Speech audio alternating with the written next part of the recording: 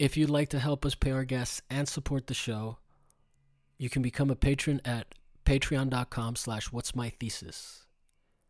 And if you leave us a review, that also helps people find us. So that's pretty cool as well. Our patron shout out this week goes to Tony Irons. And I like this game, so I'm just going to keep playing it. Tony Irons is the son of a Kansas City mob boss. And he paints paintings that are then sold at auction so that his dad can launder money.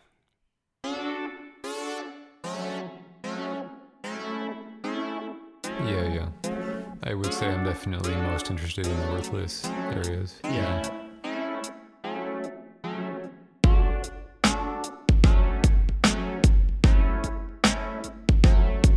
What's my thesis? What's my thesis? What's my thesis?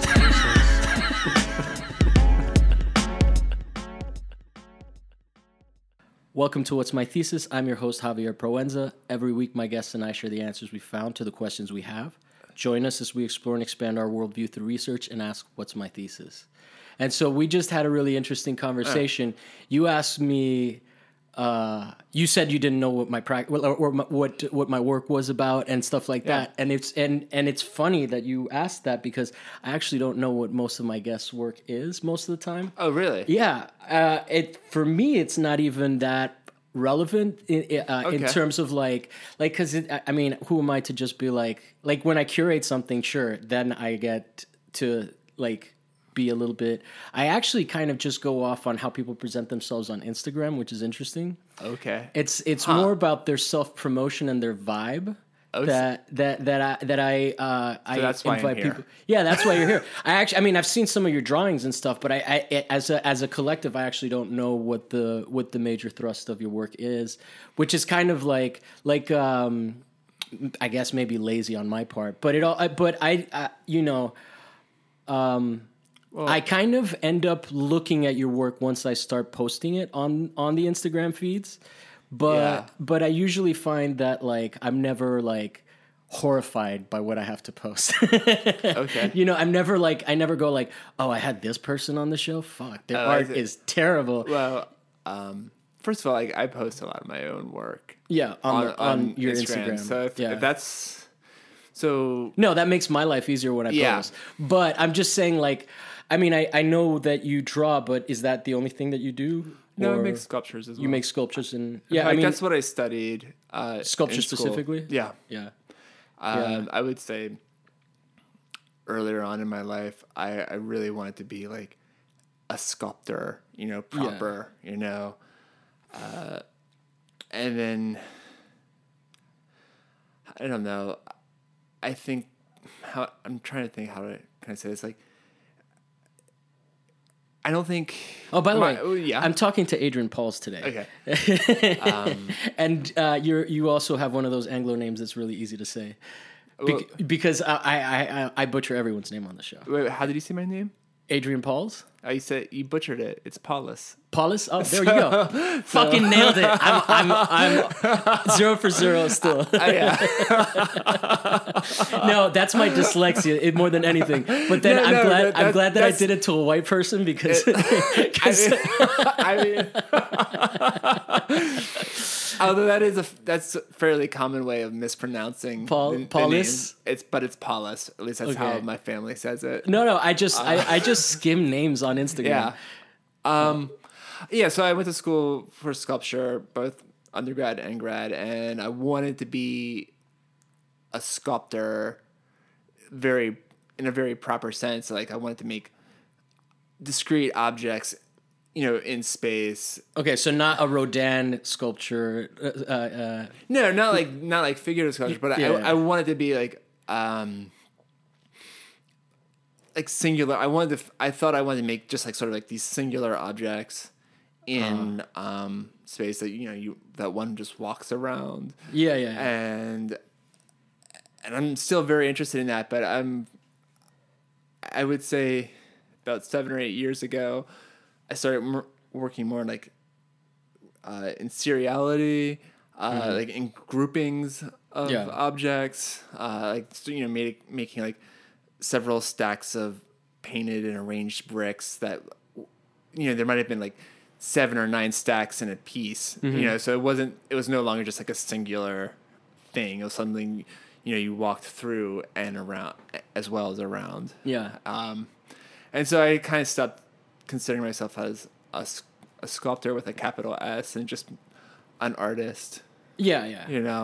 Yeah. I mean, like, but I have a lot of respect and admiration for people who are sculptors with a capital S or painters with a capital I think that P. you're like a sculptor in the same way that I'm a photographer, which is I feel the same way about studying photography, that it really informed my practice. But generally, I'm just an artist that can use photography. I was very reluctant to become, quote, just an artist, though. Like, I really wanted to be well, a when sculptor. you throw the just the, Well, but I get what you mean. Like, I wanted to belong to like a tradition, maybe. Yeah, and I still do. Yeah.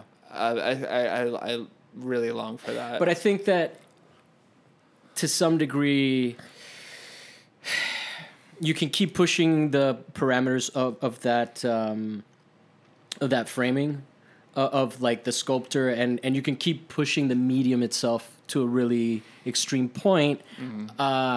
But ultimately, is that necessarily what is like happening in art right now in your generation? Right? I don't really care what's happening in my generation. But I'm just saying, no, I'm not talking specifically about like the art that's being made in the art community. I'm talking about how you're being influenced by the way you think, that's why the show is not necessarily specifically about the art that people make, but more about the ideas that people have and the interests that they follow, because I find that is very informative in your approach to how you perceive the world, right? Yeah, for sure. And so I mean, I would say that like I had to give up that like urge and that desire to be a photographer, documentary style, but right now the discourse in photography is nothing like it was back when I was in school, because we were still shooting film, we were still in dark rooms. Now I talk to photographers like Josh Shadle, which I'm sure, do you know him?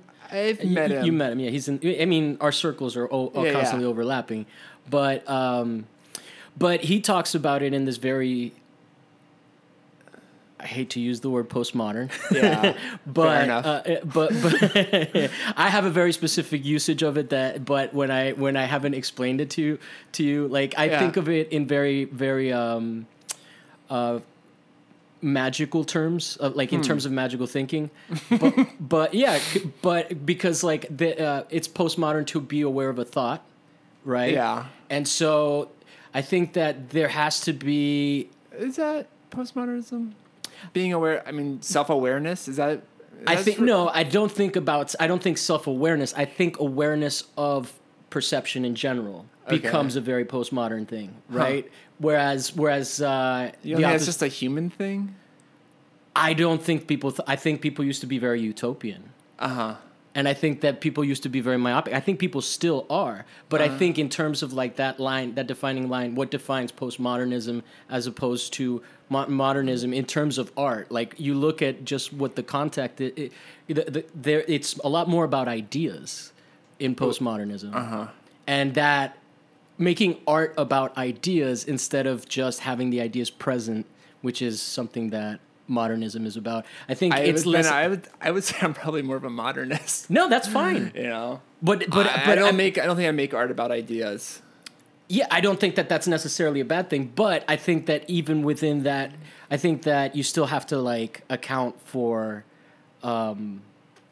just the way that the world is perceived now. So so it's not like you're a modernist in modernist times. No. You're a modernist in contemporary times, and there's a selective process that happens within that, right? So do you see what I'm saying? Like a little bit. I mean, just honestly, I sometimes like, or at least the past several months, I've been really maybe a little worried about that. About what? About being a modernist? I don't think that's a I just feel problem. like I'm this old curmudgeonly like person. No. Like, how old are you? I'm 42. Okay, I'm 39. I just had my birthday just passed, so I'm starting to feel we're in the same page about those like things. Yeah. I think that as long as you don't say shit like those millennials, you're good. No, I'm not saying anything like that. But even that is such a modern, like, it's so myopic in the you know, it's a very boomer. I think that, like, to not be aware that you are getting old and that is why you do not understand the younger generation is very limited in thinking, in the scope of thinking. You get what I'm saying? Yeah. And then although I think I relate to younger people than I do like my own but generation. I think that the standard, and I agree with that sentiment, and I think that they are doing shit that's like really helping me fucking survive in this world, right? Yeah. Like my knowledge of social media doesn't come from my parents. Yeah. They didn't teach me how to Instagram and shit like that. You get me? Uh-huh. But yeah, I have a good friend who I would say is a millennial, and I definitely learned how to present myself on Instagram from him. Yeah, for sure. So. It's I mean, I remember just like how embarrassing everybody was on Facebook when it first started. And just I kind of hid out during that. Everybody had to sort of like learn how to be publicly. How to be a public person. It was like a common cringe fest that that then made people self-aware. It was like, wait, do I sound like that when I say that? Yeah. Yeah. But so you have a topic today. So well, I don't know if I have a topic. Yeah, you do. I mean, I do want to. Well, we can get into it. I love. First of all, I'm realizing based on that conversation that we had on the phone. Yeah, that. You think that you've been on other podcasts. I understand, yes. Right? I've seen. I think you were on the People Radio. Yes. And maybe another one, or is that? I was on Riffin. Okay, so this is not like an art podcast in the traditional sense. So like whatever your topic is, it doesn't have to be scholarly. Because that's what we discussed. It's certainly not no. But I'm not a scholarly person. That's fine. I am. I would say my I'll just come out and say it. Sometimes I feel like my intellectual pursuits are certainly dilettantish in the sense that like I skip around from thing to thing to thing, and you know I'll return, but you know I think. But I think that's an artist's approach instead of just being... It's an artist's approach, and I think it's also... It's information that serves you for what you're working on? Well... Or is it just pure entertainment? It's just interest. I don't think it serves... I mean, it doesn't serve, like... Okay. The art has gotten to a point now where I would say most of my art comes from... just lived experience. Mm-hmm. Is it like more intuitive? It's very intuitive. Okay. And previous work, like you know, like I make a thing, and then that opens up more questions or more problems to address in subsequent sculptures or drawings. So, I'm very. I don't know. I'm happy now that I have like my work has gotten to a place where it's like this. I've been going at it full force for several years now in these two veins of the sculptures and the drawings, that it's like a self-generative process now. So I don't. So your studio time is studio time. It's not a research-based practice. It's not a research-based practice at all. But I mean, that doesn't necessarily mean that learning about how you tackle this topic doesn't give us insights into how you think and how you perceive things, right? Well, I mean, I don't know. I mean, let's do it. Tell me what's your topic, or let's go from there. Well, I think my topic. Oh my gosh, my topic. It's like so embarrassing. Don't be embarrassed. This is not. I'm not going to fucking shame you. I know. Well, I'm shaming myself. Okay, but and then I'm telling you this is a safe space, and I already know what your topic is until it's on the internet. Which is anything but a safe space. I don't think that people come to my show to go, fuck that guy, Adrian Paulus. I think that people come to the show to sort of be like, that's interesting, or I kind of don't agree with that. Yeah. But I think that like you are maybe thinking about the consumption of what you're gonna say a lot more than I do. Yeah, I mean, which is fine. But I think that's the. I mean, but I there's think a that's the trust. condition. But I think that's the condition of the sort of internet age that we live in. Yeah, It's all, about how we present ourselves on Instagram or Facebook or whatever social media platform. Still haven't said your topic. That's how embarrassed you are by it. Yeah, and maybe we'll go this whole podcast. That's like, fine. We'll make it about this. of not talking about the topic. Like, I'm kind of interested in how much you can dodge. How much We'll longer learn a we lot can, about you. How much longer we can skirt the topic.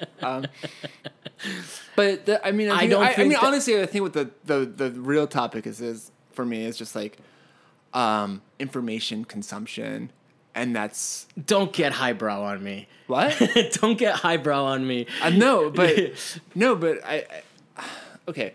So, I mean, okay, we can say the topic was like, I developed, let's say, a bit of an internet crush or an obsession on model / actress from the early 80s. So not relatable. Nobody has ever been able to relate to that. All the listeners right now are like, fuck this guy, Paulus. He is such a sexist white male. Nobody's ever been obsessed. Even women can't relate to just the obsessing over someone's appearance. Well, it was, I guess what I'm saying, it was strange because I don't think I've ever really had that before growing Yeah. up, Like, I mean, I know that's sort of like a common, or that's like understood to be a common thing that, you, when you're an adolescent, maybe you have these screen crushes or something. Yeah. And like, I really didn't have that growing up. So I would say back in January, the end of January. So this is a coming of age story is what you're saying. Coming of age at 42. Yeah. I've never seen that movie before. Yeah. That doesn't happen. So I watched this film titled Liquid Sky. Okay. And I had seen it once before, like maybe in 2001. The film's from like 82. Okay. Liquid Sky. Yeah. And That sounds like an MTV sort of like Cartoon Network type. Remember when they had those like Aeon Flux kind of things? Yeah. Oh, that's Liquid Television. That's why it sounds yeah. like that to me. Liquid Sky. Liquid Sky. It's a film that's set in New York in the early 80s. It's sort of like a sci-fi film about these aliens that feed off like the brain chemicals released during orgasm. You're the best, Adrian. Just relax. This is already so fucking fascinating. You've never seen the film? No. Well, it is like a classic film, and it was like re-released, I think, on Blu-ray in like about a year or two ago, and it was restored and it looks good now. Probably the version I watched in 2001, it was on VHS and probably looks like shit compared to what I saw recently. So like, but it takes place like in like kind of like in new wave clubs. Oh, okay. And like, I could see that stirring up a sense of nostalgia and romance. Yeah. And were you around for New Wave? no, I mean, Okay, I grew up in like a small town in Pennsylvania, and Do you have older siblings? no. Okay. But I guess what happens is like, and I guess why when I say that it's like largely about like information consumption is that when I watch a movie now, right? Mm-hmm. Like I have my phone. Yeah. And I'm always on IMDb as I'm watching the film. Really? And seeing like what the director has also made, what the principal actors have also been in, and yeah. So it's like I can't. I would say like in 2001, I just watched that movie and I was like, oh, cool, that's a cool movie. And, Yeah. And then I rewatched it because I'm scrolling through my Amazon Prime video, and I'm like, oh yeah, I remember seeing that film. It's late Friday night, might as well just watch it again. And I guess I was really struck by like the sound of it. Mm-hmm. And Is it the sound design or the music or the music, and then just how it looked, the costumes, because like it's like a it takes place in like new wave dance clubs, but it's like a really exaggerated version of it. I'd say there was like a lot of like interesting filmmaking going on in New York in the early 80s. Mm-hmm. Like what were the directors? I'm would not think that well versed in know, film, but if you sit with your IMDb, you're gonna be able to school me on something. Well, there was like that whole like no wave film thing that happened in the late 70s and early 80s. No wave. You had like directors like Beth and Scott B. And like James Nares made like that film called Rome 78. And it's like the film scene that like Jim Jarmusch came out of. Okay, that helps me understand. What are the characteristics? Usually it's just like super rough. Like really low production, just value, and just. But the I would sound say is like good? sort of like a lot of like just themes of like urban alienation and stuff like that, and so there was all those films being made, and then this film like was like proximate, like it was close to that world, but I wouldn't really say this. I wouldn't say Liquid Sky is from that scene. It's almost like because it was made by these Russian emigres who were living in New York at the time. Liquid Sky was? Yeah. Okay. And so they weren't really part of like that scene, but I think they were like observing it. Uh-huh.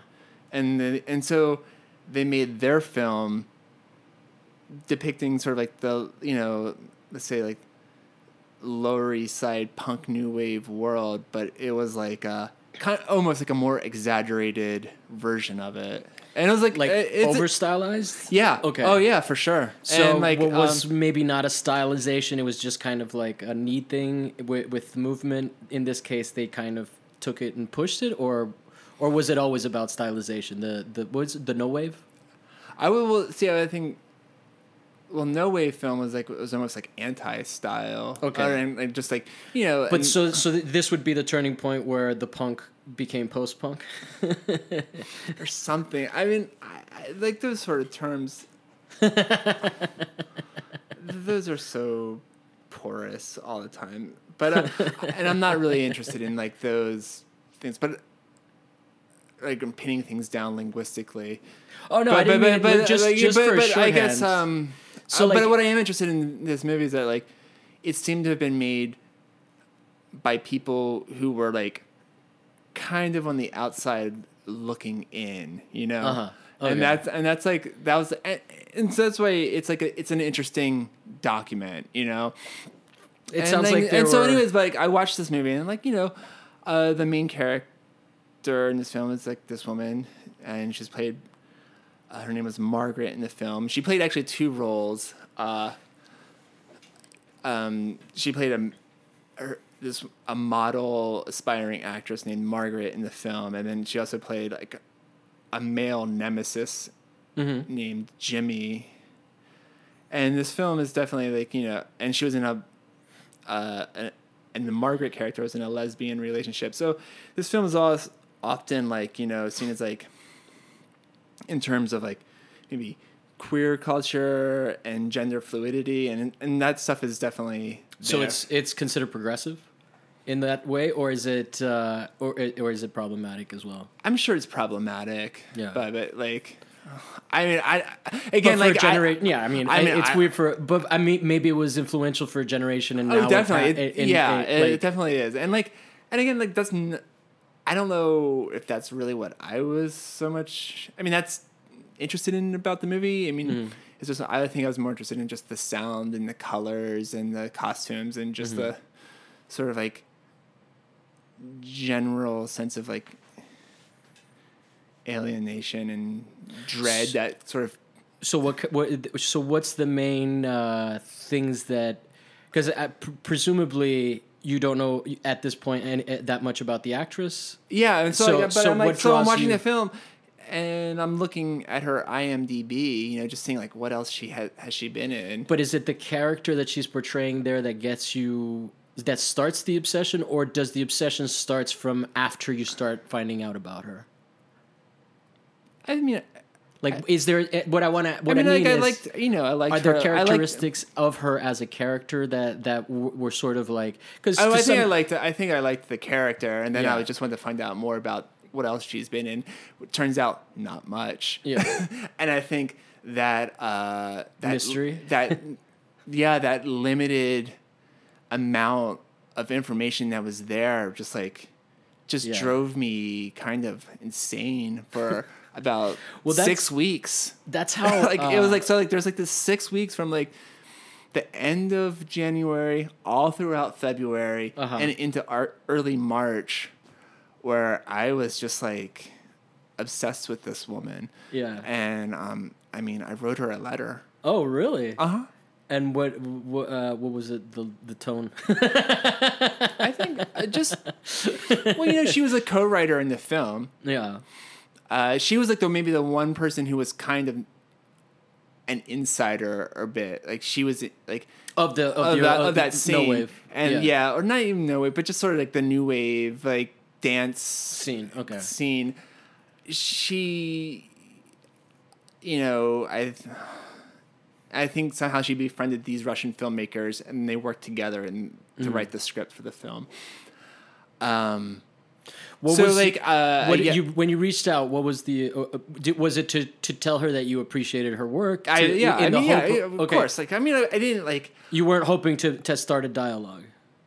I mean, it would have been nice to receive an answer. You know, like it would be nice if she wrote me back. She hasn't. But that's fair. That's a fair hope. Yeah. I've written to comedians and been like really excited when they wrote back, so I totally understand that. You know, like, you know, so she has like she you know, she's like a painter, I guess, right now in her life. Oh, okay. So and then so like that piques your curiosity. So I looked at her website, and there was an address on her website. I'm thinking, well, you know, if you put an address on the internet, if someone writes you a letter, you can't be too upset about that, right? I think that's fair. What I was laughing at was in my head. I was thinking, you can just show up, right? I wouldn't. No, I'm teasing you. You know, like. Yeah, no, that's that. I mean, so like, you know, I just sort of like, you know, I didn't get overly personal in the letter, and I didn't get overly obsessive about details. You didn't send a snail mail dick pic like we used to back in the 80s. No, I didn't. Before the invention of the. Can you imagine if that was a thing? I mailed her a zine. A zine, okay. Yeah, I like for a while in my art practice, I made like 7 of these like sort of photocopy artist booklets / zines, you know. And I had 1 copy kicking around, and I thought, well, here's a small token, right? And so I sent her a little piece of my work, you know, since I appreciated something she made. I thought I'd give her something that I made, and I wrote, you know, just a short letter saying I enjoyed her film, and you know, good luck with painting, and it's a lifelong pursuit. You know, something like that. And I think the reason why I'm bringing that up is that it was really important to write that letter, because like before, like I was just like kind of like running in circles on the internet, you know, and by taking a physical thing like this little zine and a piece of paper with like a letter on it, and like mailing it, actually, you know, snail mailing it to a physical, like actual location on Earth. Yeah. Kind of punctured through that image. Yeah. You know, because like, I mean, I was like telling a friend when I was in the thick of this, I think I've like fallen in love with an image. Yeah. Because, yeah.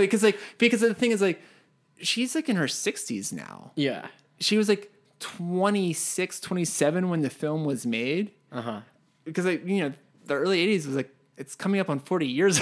Yeah. You know? And so. I know. I was born in 80. Yeah. And so,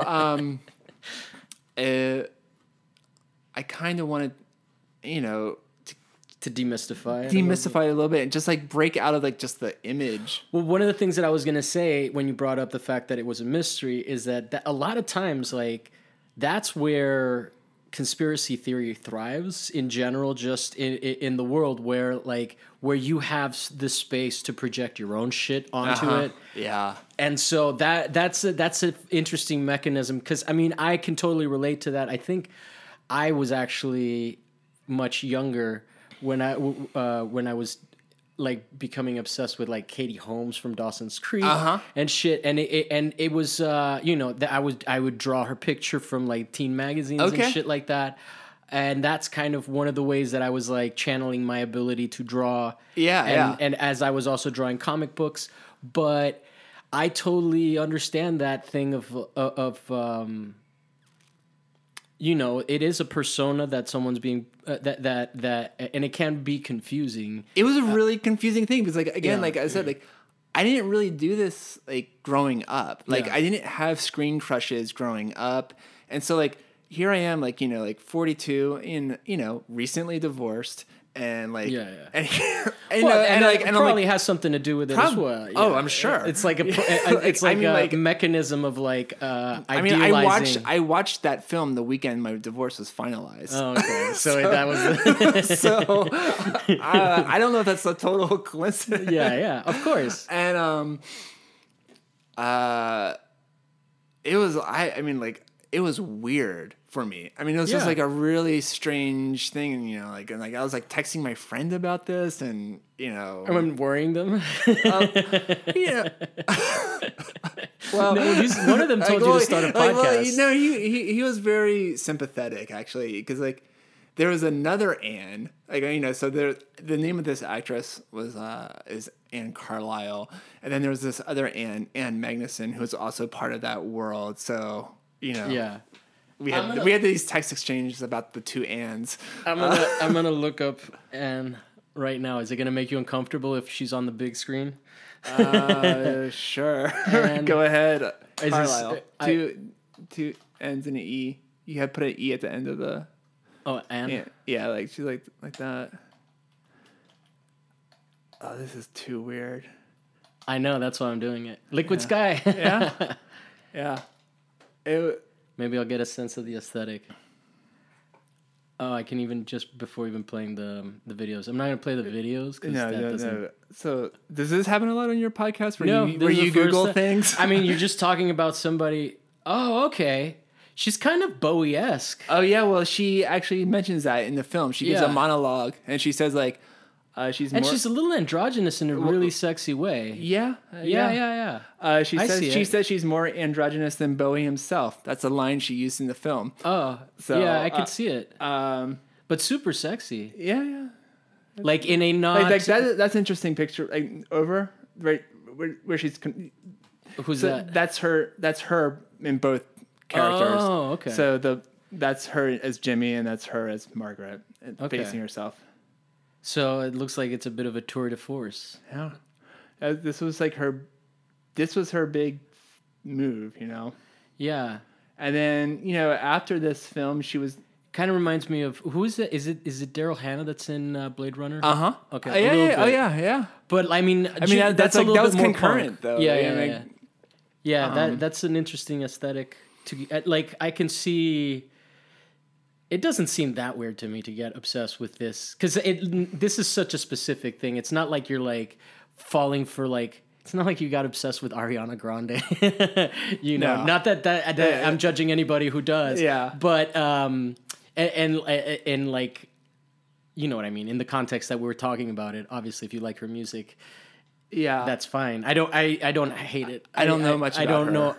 I think that Is- she makes some pretty progressive pop music, which sounds good. Like the idea of "Thank You Next" is pretty cool. Right. I didn't mean to get myself into an apology cycle.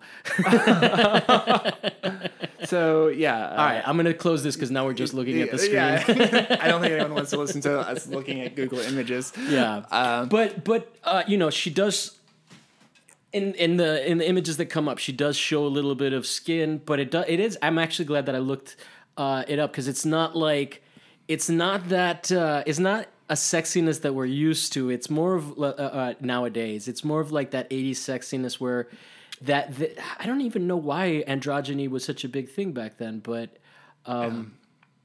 yeah, I guess maybe it's just precursors to where we are now. Yeah.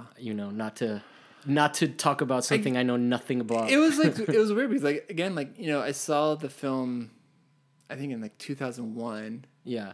And and then I just watched it and I was like, Okay. I mean, I was in graduate school at the time, so I think I just watched it one weekend and I was just like, yeah, whatever, like movie. And then just moved on. But I think it's because like I watched it And again, this is a movie about aliens. Yeah, and we'll stuff. say like It's there's a an sci-fi. It's sort of sci-fi, like like there's these aliens. You can't have a movie that has aliens in it and say it's sort of sci-fi. But by definition. But again, like they live off brain chemicals, like either like when people getting high on heroin. Mm-hmm. Oh, and like her partner in the film, like the woman that she lives with, is a heroin dealer. So that's why initially these aliens, like, also like they're about. The UFO in the film is about the size of a dinner plate. So they're like so this like they can shrink down or something. That's just it. The It's not size. addressed. Yeah, and like it lands on top of her apartment because like they're attracted to like the heroin that's at her because of her dealer. Okay. Girlfriend. Oh, so she's not an alien. No. Okay. She's just like a club person. A club person. All right. And her girlfriend is a heroin dealer. Okay. So that's why the aliens are attracted to their apartment. Okay. And then, but I guess like the way they explain the film, the brain chemicals that are released during orgasm are similar to like the sort of opioid receptors through opioid use. So when someone has an orgasm, the aliens feed, like they consume the person who's experienced the Can you orgasm. imagine being a creature that lives off of like that kind of energy? That'd And be so it what a was like- fiend. Yeah.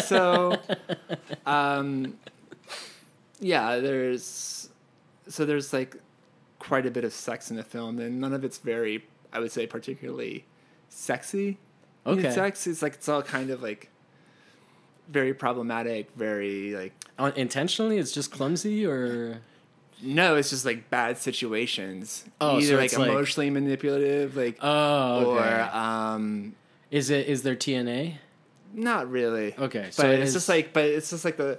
I mean, it's Makes just, you feel grimy. It doesn't make yeah, you it's feel, like it's not like hot. It's like Yeah, it yeah. makes you feel grimy, like Yeah. yeah, it's like, but yeah. but it makes you feel stuff, and then it engages you on. It's one of those Again, things. like I think it's because I was watching it with my phone, with the internet in my Yeah. pocket, in my hand, and I it opened up the whole world. and it just opens up to this world, like well, What's what your- what else has she been in? Not not what much. else has she done? Well, she was in this film called Downtown '81. Mm-hmm. Have you ever seen that? No. That's like a really cool movie. It's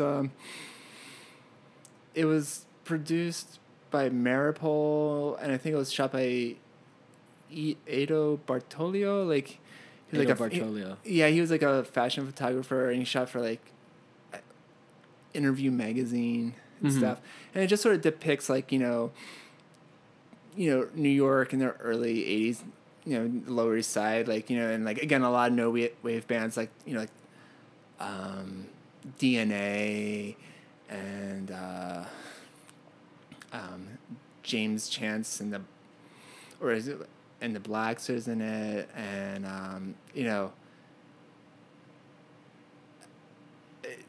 and like I think there's like some like liquid songs in it. But it basically just like follows Basquiat throughout a day in his life, sort of playing a fictionalized character of himself.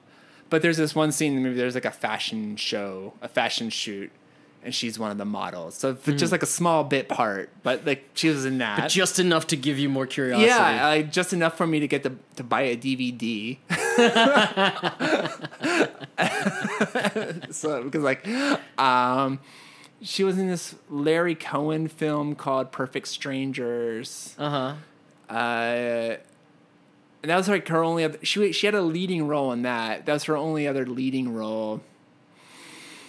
She had a bit part in Susan Seidelman's Desperately Seeking Susan. Have you ever seen that movie? No, but that's the Madonna film. I've heard it's a really good movie.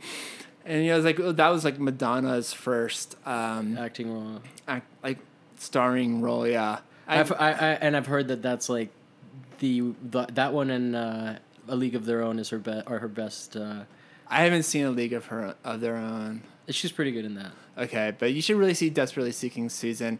But Anne Carlisle had a bit part in that. She played Aidan Quinn's ex-girlfriend, and there's a scene where she's taking her stuff out of their apartment, out of their loft space, and like. So I watched relevant to your divorce, also triggering imagery with this person. So you like it sounds like there was even a breakup element to seeing her. Maybe I mean like her leave. And then she was in a few other things, like she was in an episode of Miami Vice. Oh, word! So she was a drug dealer's hottie. No, she was like funding the drug deal in that because like she was trying to buy. Her character was trying to buy like the controlling interest in her deceased husband's electronics firm. Word. Miami Vice. Yeah, it's like Miami Vice, ladies and gentlemen. I think the name of the episode is called Yankee Dollar. She had a bit part. Does she pretty much keep the same like androgynous haircut? No. She's long. You've seen her in different like. Yeah, most of her other films. A little bit like in Desperately Seeking Susan. She looks sort of like kind of like a more like mid '80s version of that, but I don't know. Yeah. What's Desperately Seeking Susan about? Oh, I think it has like Rosanna Arquette. She's like the lead in the film. She's Susan? No, Madonna's. I think Susan. Yeah. It's just like I'm such a simpleton. Who's the titular Susan? God damn it, Madonna. So, actually, you did mention that there was a Madonna tie-in to your topic. Well, it's just so like I just like felt like all this stuff like, you know, like like I just kept brushing up against Madonna because like, you know, like so like I watched Downtown 81, which is really about, you know, obviously that's about Basquiat, and that film was produced by Maripol, who was like responsible for like the look of Madonna like during like a Virgin. She was like Maripol was a stylist and still is, and she created that whole look. But she directed this movie? She produced Downtown 81. Okay. And you know, and Basquiat dated Madonna. Oh, I didn't know that. Yeah. And like in fact like when he was in LA. Who didn't she date? I was like Guy Ritchie, like, A-Rod. Like he was like you know, but I think like in the early like 83 or so, he was living in LA briefly, like because he was making a show for like Larry Gagosian, and like then Madonna came out, and like all like Larry Gagosian, Basquiat, and Madonna were all like living together while he was. Wow. Yeah, and I was thinking you could make a baseball team of just her exes, and then just have A-Rod carry the whole team. You know, and then like, okay, and then there's this German scientist that's in Liquid Sky, played by this guy Otto von Werner. Is he like there's another mystery character, because like I mean, if you Google him, all you get is like Madonna, because like he Madonna. He recorded some songs in the early 80s, right? before Madonna became Madonna, and he hired Madonna to be like sing backup. And like I think they recorded 3 songs, and she just provided backing vocals on these songs. This was before she blew up? Before she blew up. Yeah.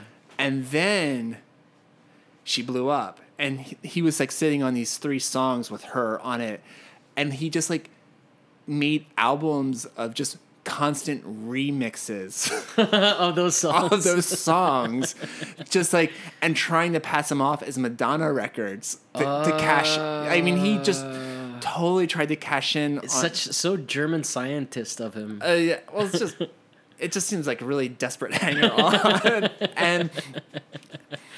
and like, you know, and through all this, I realized like Madonna was in another film before Desperately Seeking Susan called A Certain Sacrifice, which was like a really horribly made film that Madonna starred in like I think 1979 before she was Madonna, and then like again this thing was like a So she total was this was always like a total acting? piece of crap, and like but then like she blew up, and then the people who they had this footage with Madonna, and they tried to cash in on it by releasing this film called A Certain Sacrifice. It's pretty much unwatchable. Wow. So That's so crazy. And so, I'm like- learning so much about Madonna before she was Madonna.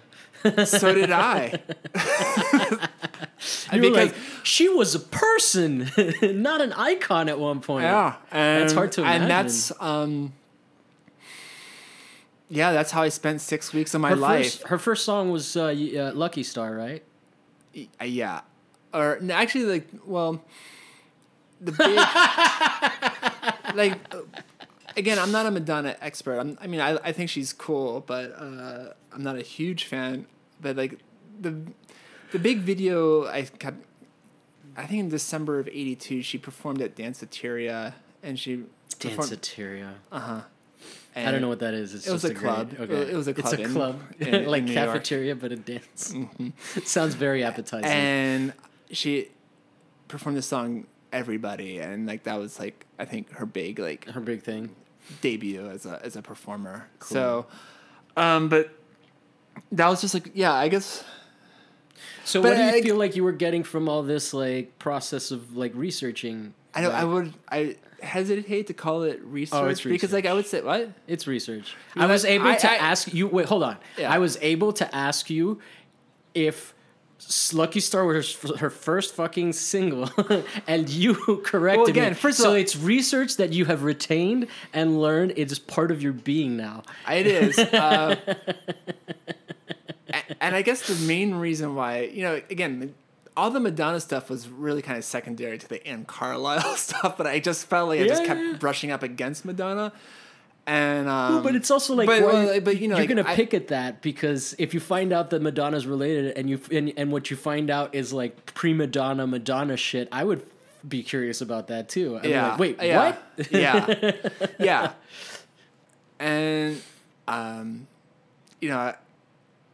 and when I was in the thick of this for like, again, this lasted about like 6 weeks of my life. At work, I would just, I was working with this one other guy, pretty closely. It was just me and him for several weeks, and of course I'm just going off about like every day about like Madonna and Carlisle and Maripol and just Basquiat and just like this and he's like, oh, you should start a podcast called Madonna Adjacent.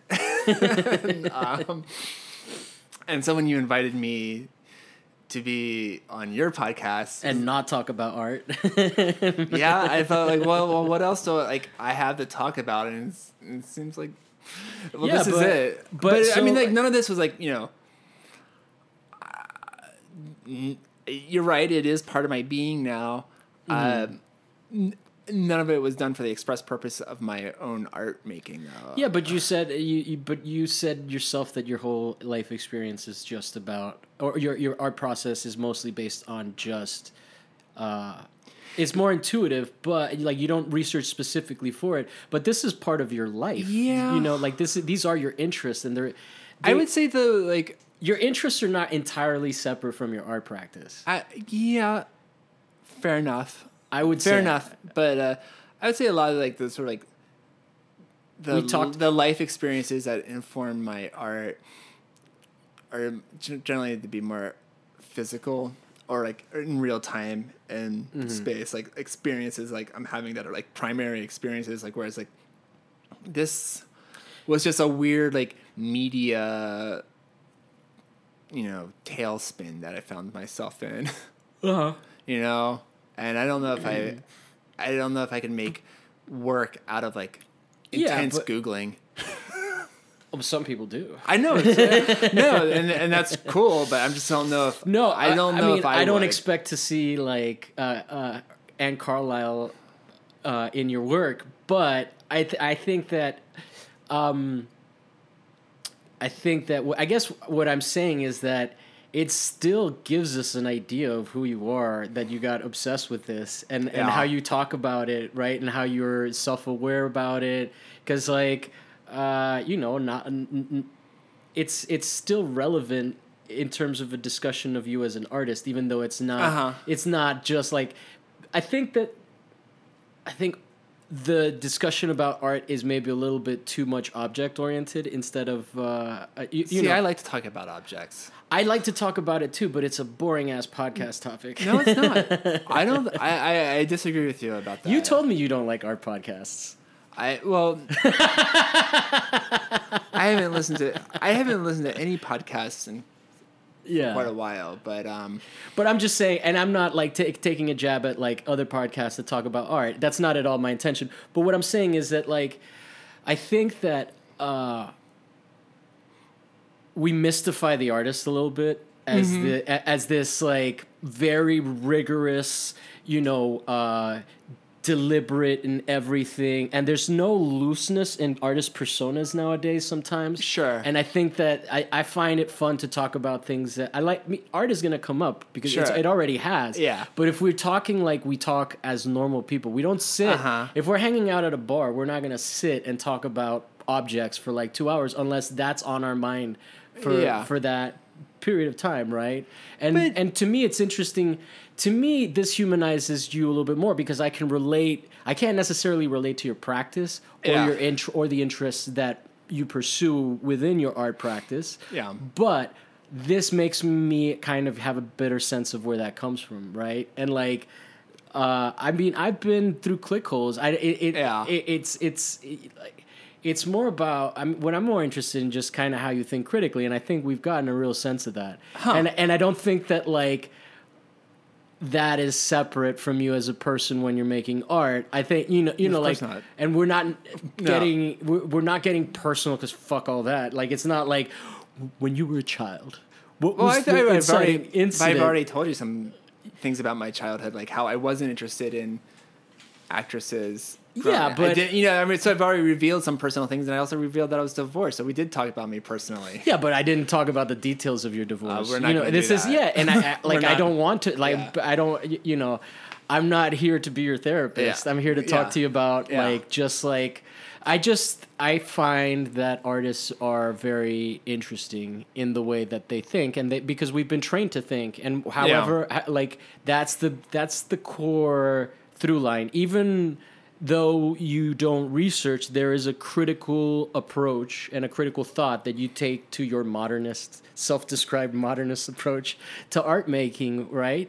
And that's kind of where the conversation is more interesting for me, because if I have a painter come in here and I'm, and they talk to me about painting, I'm limited in what I can fucking contribute to that conversation, right? Because I'm not a painter. Yeah. I'm if we sat down and we started talking real like sculpture theory, I think that's great, but I wouldn't be able to like necessarily hang as well as if I could. That's why like when I have photographers on, I'm like, whoa, blah, blah, blah, blah, like I can totally get it. Whereas this helps me understand how your modernist brain works. I don't know if I have a modernist brain. I'm fucking with you. But I think... What's My Thesis is produced by Javier Proenza, who is talking in the third person. Reach out at whatsmythesis@gmail.com and follow us on all social media at What's My Thesis. Don't forget to review and subscribe. And if you donate to our Patreon, this is where I'll give you a shout out and make up what kind of art you make based entirely on your name and nothing else.